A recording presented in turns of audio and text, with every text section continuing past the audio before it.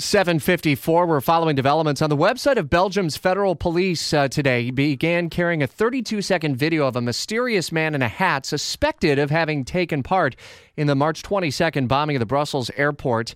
Implication here is that the suspected accomplice of the two airport suicide bombers could still be at large.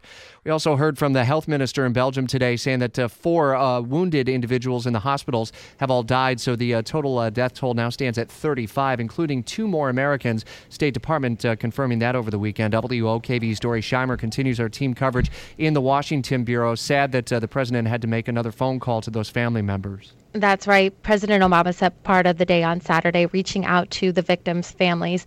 Those victims, Stephanie and Justin Schultz, that's a husband and wife from Tennessee who moved to Belgium in 2014 because of Stephanie's job.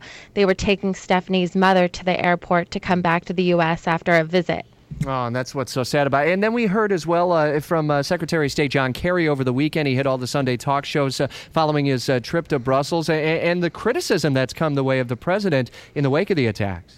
That's right. And Secretary Kerry made no qualms about it, saying that the President of the United States, his schedule is not set by terrorists, and that his diplomatic responsibilities needed to be met despite the attacks in Brussels, and that really a strong defense of President Obama going to the baseball game and the tango video that we've all watched by now, saying that those are things that he really needed to do. He needs to engage with the leaders of other countries. Kerry suggesting the candidate's rhetoric on the campaign trail calls into question the United States' reliability. Dory Scheimer from our Washington Bureau, thanks, at 7:56.